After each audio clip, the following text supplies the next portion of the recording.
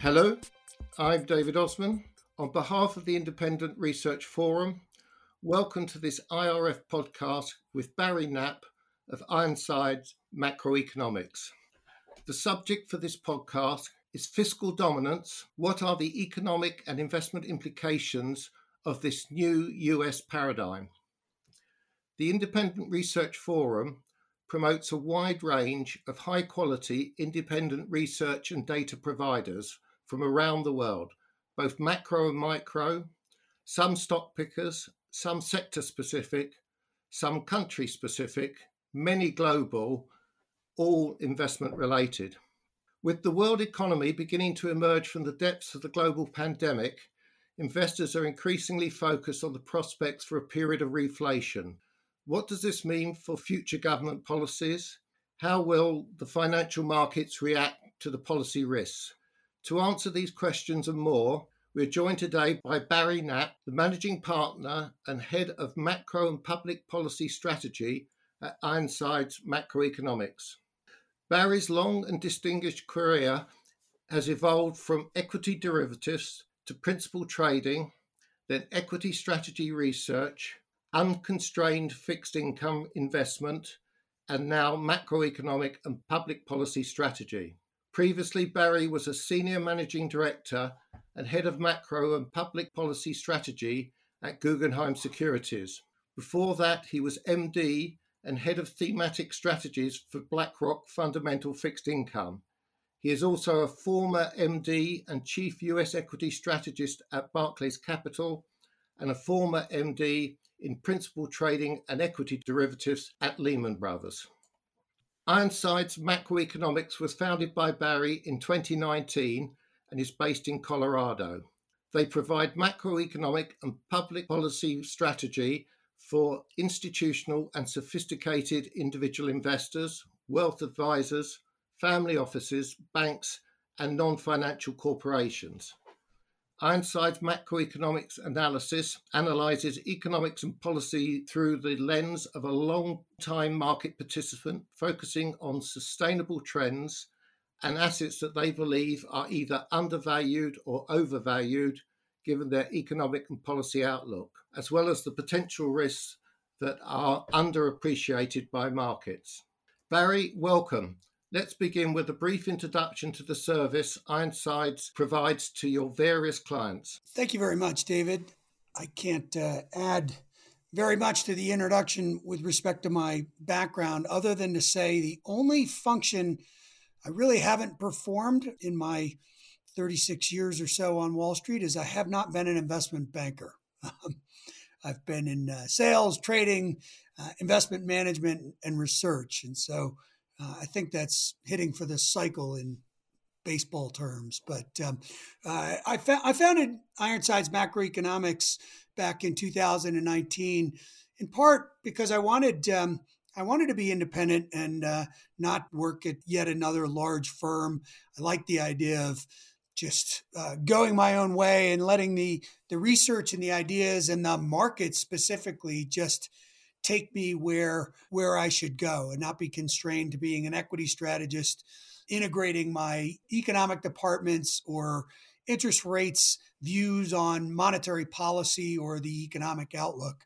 And so the product does still look like what you would see from the street.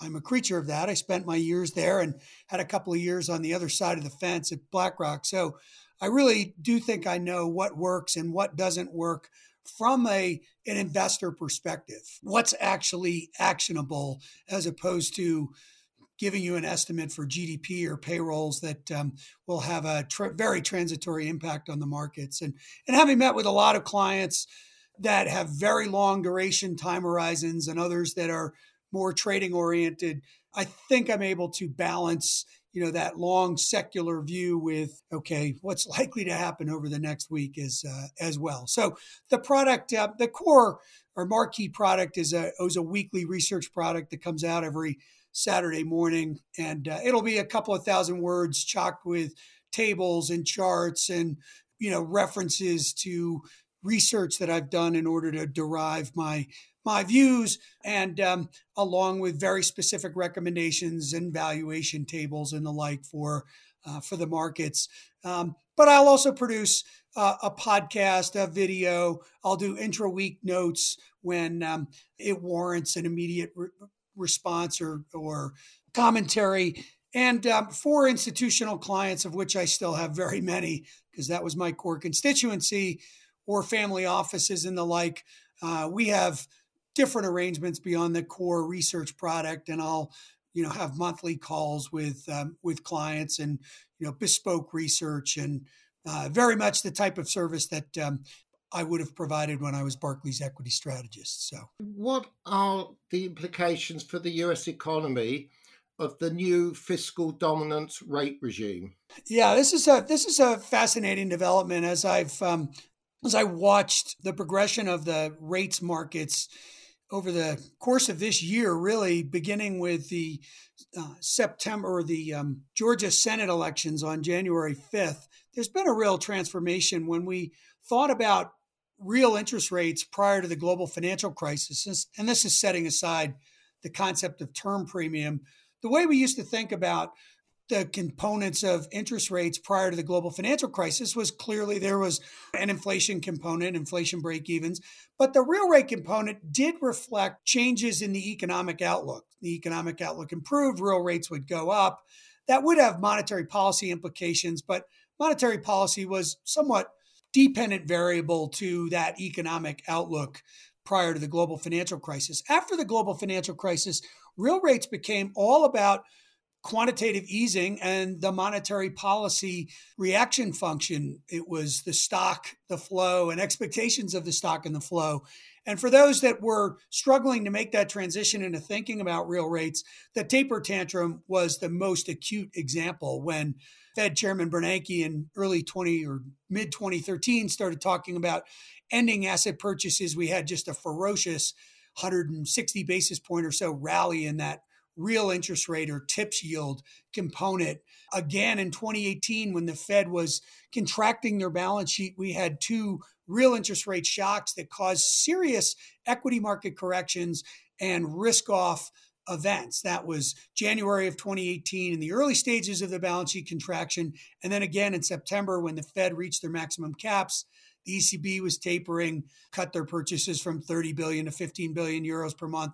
Again, it caused a real rate shock, not nearly as big as the taper tantrum, only 30 basis points, in fact, which was less than our most recent move.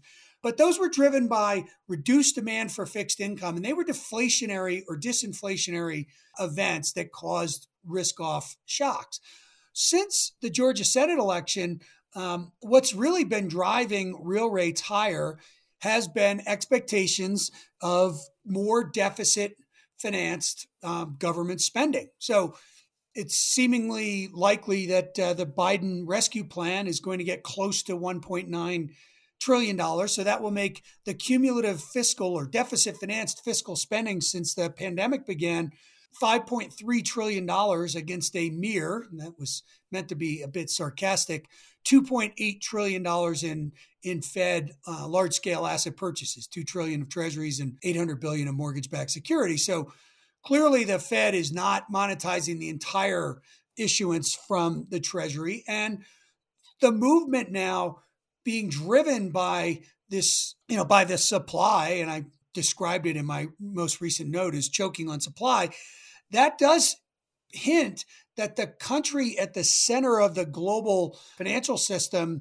the world's reserve currency, is reaching the point when borrowing is, or reaching its borrowing limits. The first hints that modern monetary theory may not work. Of course, I never really thought it would, but for the U.S. economy, this does really have serious inflationary implications. And in many ways, it's reminiscent of what happened in the early 60s, which was, again, a point when the Fed's mandate changed from the employment part of the mandate and shifted towards from the inflation part of the mandate towards the employment part of the mandate.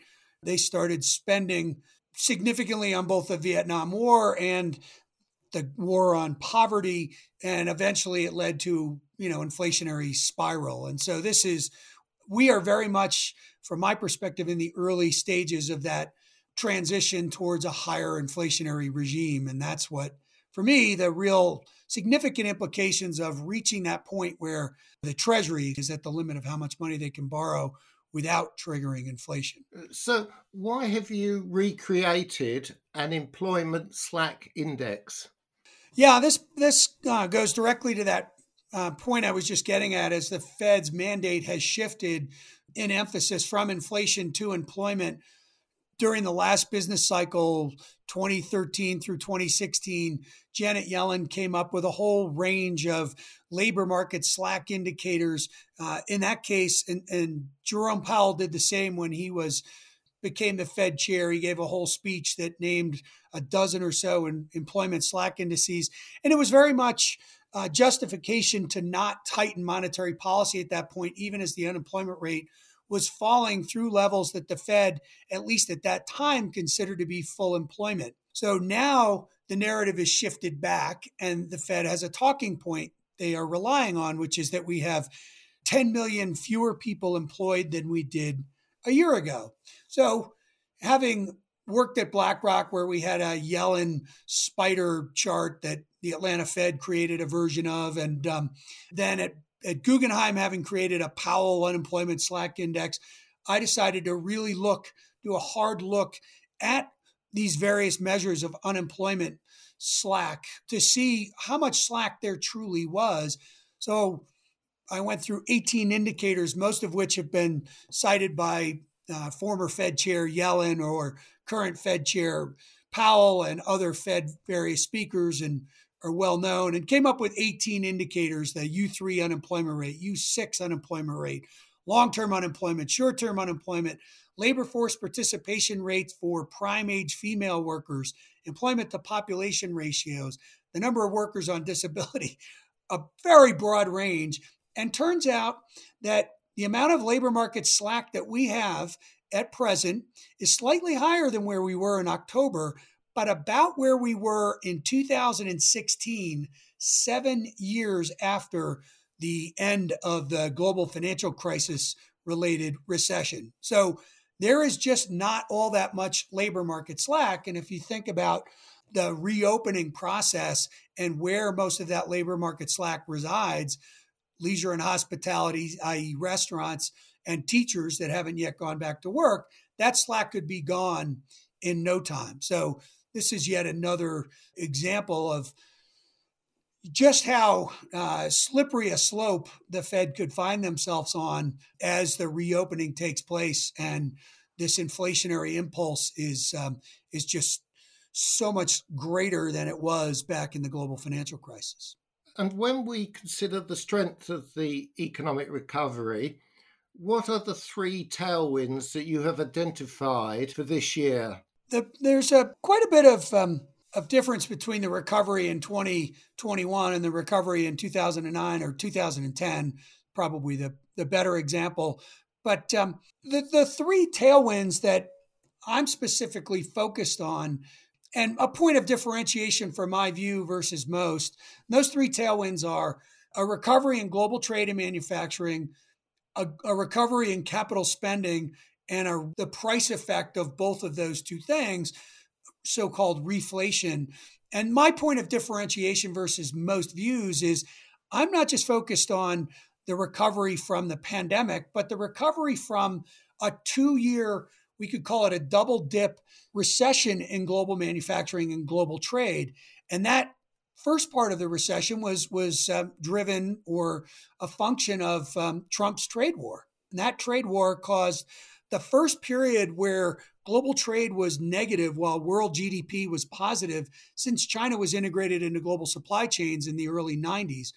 And that occurred through the middle of 2019. In fact, if you recall, in the middle of 2019, U.S. yield curves were inverting. The 2s, 10s curve, the 3-month 10-year, the so-called recession indicator, and the monetary policy proxy, which is the 3-month rate 18 months forward less the current spot 3-month rate. All those curves inverted in the summer of 18. I was getting lots of client questions and media questions about whether this was discounting or forecasting a U.S. recession. And my response at the time was no, it was reflecting a global trade and manufacturing recession, given the dollar's role as some 80% of the global supply of safe assets, and the fact that the dollar is now 80% of global trade. Those two factors caused the inversion of the yield curve back in the summer of 2019, and we were just beginning to recover before the pandemic struck. So if you look, even with this week's ISM manufacturing survey, what you see is orders, production, supplier deliveries, prices all surging well above the 60 level, which is a rate of change, accelerating strength. And yet customer inventories are falling in the low 30s. So this whole process is just beginning. There's all sorts of anecdotes about shipping costs going up and the like, which is part of the price effect.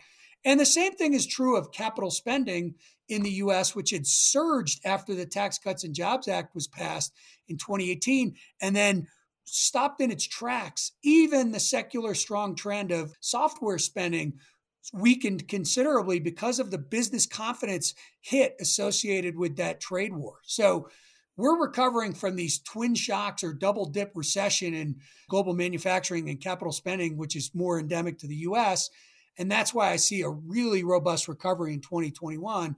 To be clear, those are sectors with much stronger multipliers than the sectors that drove the very weak recovery that occurred coming off of the global financial crisis.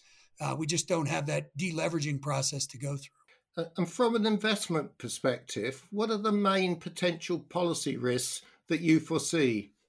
Sure. Well, the first one I already hinted at a bit, which is when I discussed the driver of real rates in the last business cycle, the taper tantrum, the two twin shocks, if you will, for real rates in 2018. Turns out if you go back to World War II and you look through the history of recoveries and the monetary policy response to those recoveries, you find one what I call monetary policy normalization related shock or equity market correction per business cycle. And it comes at about the point when the Fed gains enough confidence that we've reached what Mohamed El-Erian calls escape velocity, and the Fed starts normalizing policy. It generally causes an 8 to 10% equity market sell-off. It lasts for 6 weeks or so. It's never the end of the bull market for equities associated with a business expansion, nor is it the end of the expansion. Last cycle, we had 8, and those 8 came when QE1 ended, when QE2 ended, when Operation Twist was going to end, when QE3 ended.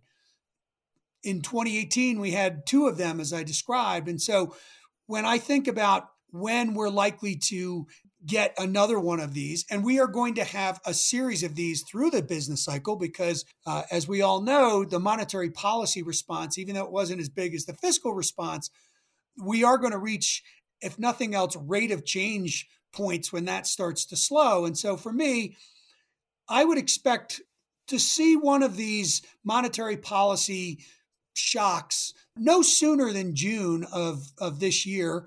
It could be a bit later than that, depending on how the things progress in terms of the inflation outlook and the growth outlook. But in June, I suspect that we will have pushed inflation break-evens, 5-year forward, well through 2.5%.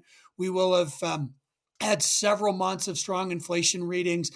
And the Fed will probably have a very uncomfortable June FOMC meeting and may begin talking about ending or changing the mix of asset purchases. And so that process of dealing with the 120 billion per month of asset purchases and when they start to slow that impulse is risk number one. Risk number two is the risk of the Biden administration raising corporate taxes and taxes on capital gains, much less the individual tax rate.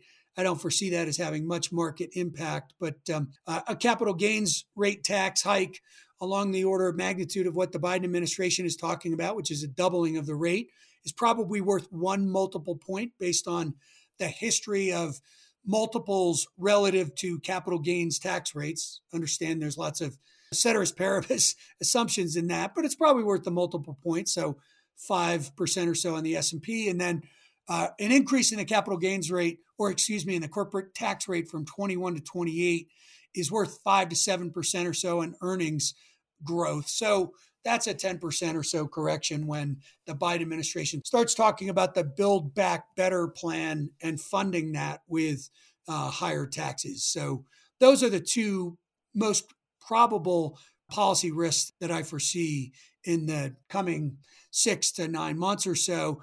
But there is a low-level risk here as well, which is a lot of the Biden policies in the rescue plan will likely slow the recovery in the labor market.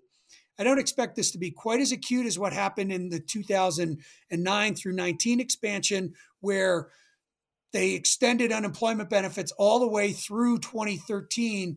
And turns out the strongest year for the labor market, the entire business cycle, was 5 years into the recovery in 2014. When they finally ended those extended unemployment benefits, you saw unemployment rates for less skilled workers plunge that year. Job openings exploded.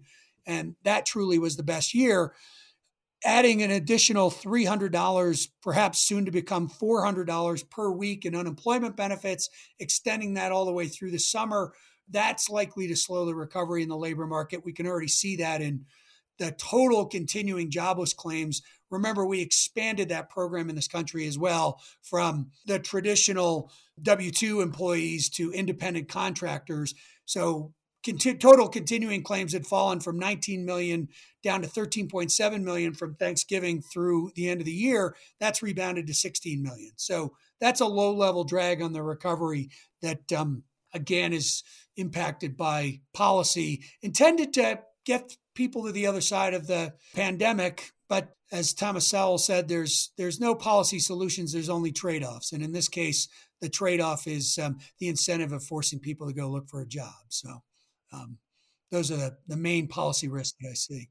So what does all this mean for asset allocators, and what are your main investment recommendations for the year ahead? Great. You can infer based on my outlook for reflation, for global manufacturing, for capital spending, that I am very much an advocate of the so-called reflation trade. So for me specifically, if I put on my equity strategist hat, that means being overweight the financial sector, being overweight the industrial sector, being overweight the materials sector, and being overweight the energy sector.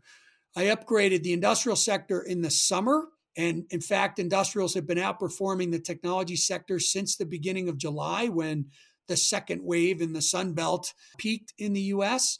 And I would expect that to continue through the business cycle. And I can come back to that in a minute. But beyond just U.S. equities and what sectors you should be in, I'm very much in the being long inflation break-evens or betting on higher inflation. You can do that through holding tips as well, notwithstanding the carnage they've undergone in recent weeks. But I still think that the inflation component of 10 nominal treasuries will lead the rally higher in rates, which I expect. I did stick my neck out back in August and say that we've seen the end of the 39-year bond bull market. And that is the first time I said it. So just for the record, I've not been one of those people that's been saying this for years. And so then from across asset classes, commodities, obviously commodity-related equities, commodity-sensitive emerging market countries, anything to do with that. Jeff Curry at Goldman Sachs has talked about underinvesting in the old economy for a decade. And I think that dovetails fairly nicely on my view that we're going to have a very durable recovery because we are recovering from a double dip recession in commodities and global trade. Barry, thank you for this very interesting insight into the service that is provided by Ironsides Macroeconomics. If we had more time, it would be fascinating to discuss in more detail your considerable experience in the financial markets, from the crash of 1987 to the global financial crisis and its aftermath. It would also be interesting to hear more about your views on future policy risks in the USA and elsewhere. The Independent Research Forum is offering a short trial to the Ironsides Macroeconomics service and can provide details of how to subscribe to the full service. More information is available from the IRF on request. Many thanks for listening to this IRF podcast with Barry Knapp, the founder and managing partner of Ironsides Macroeconomics.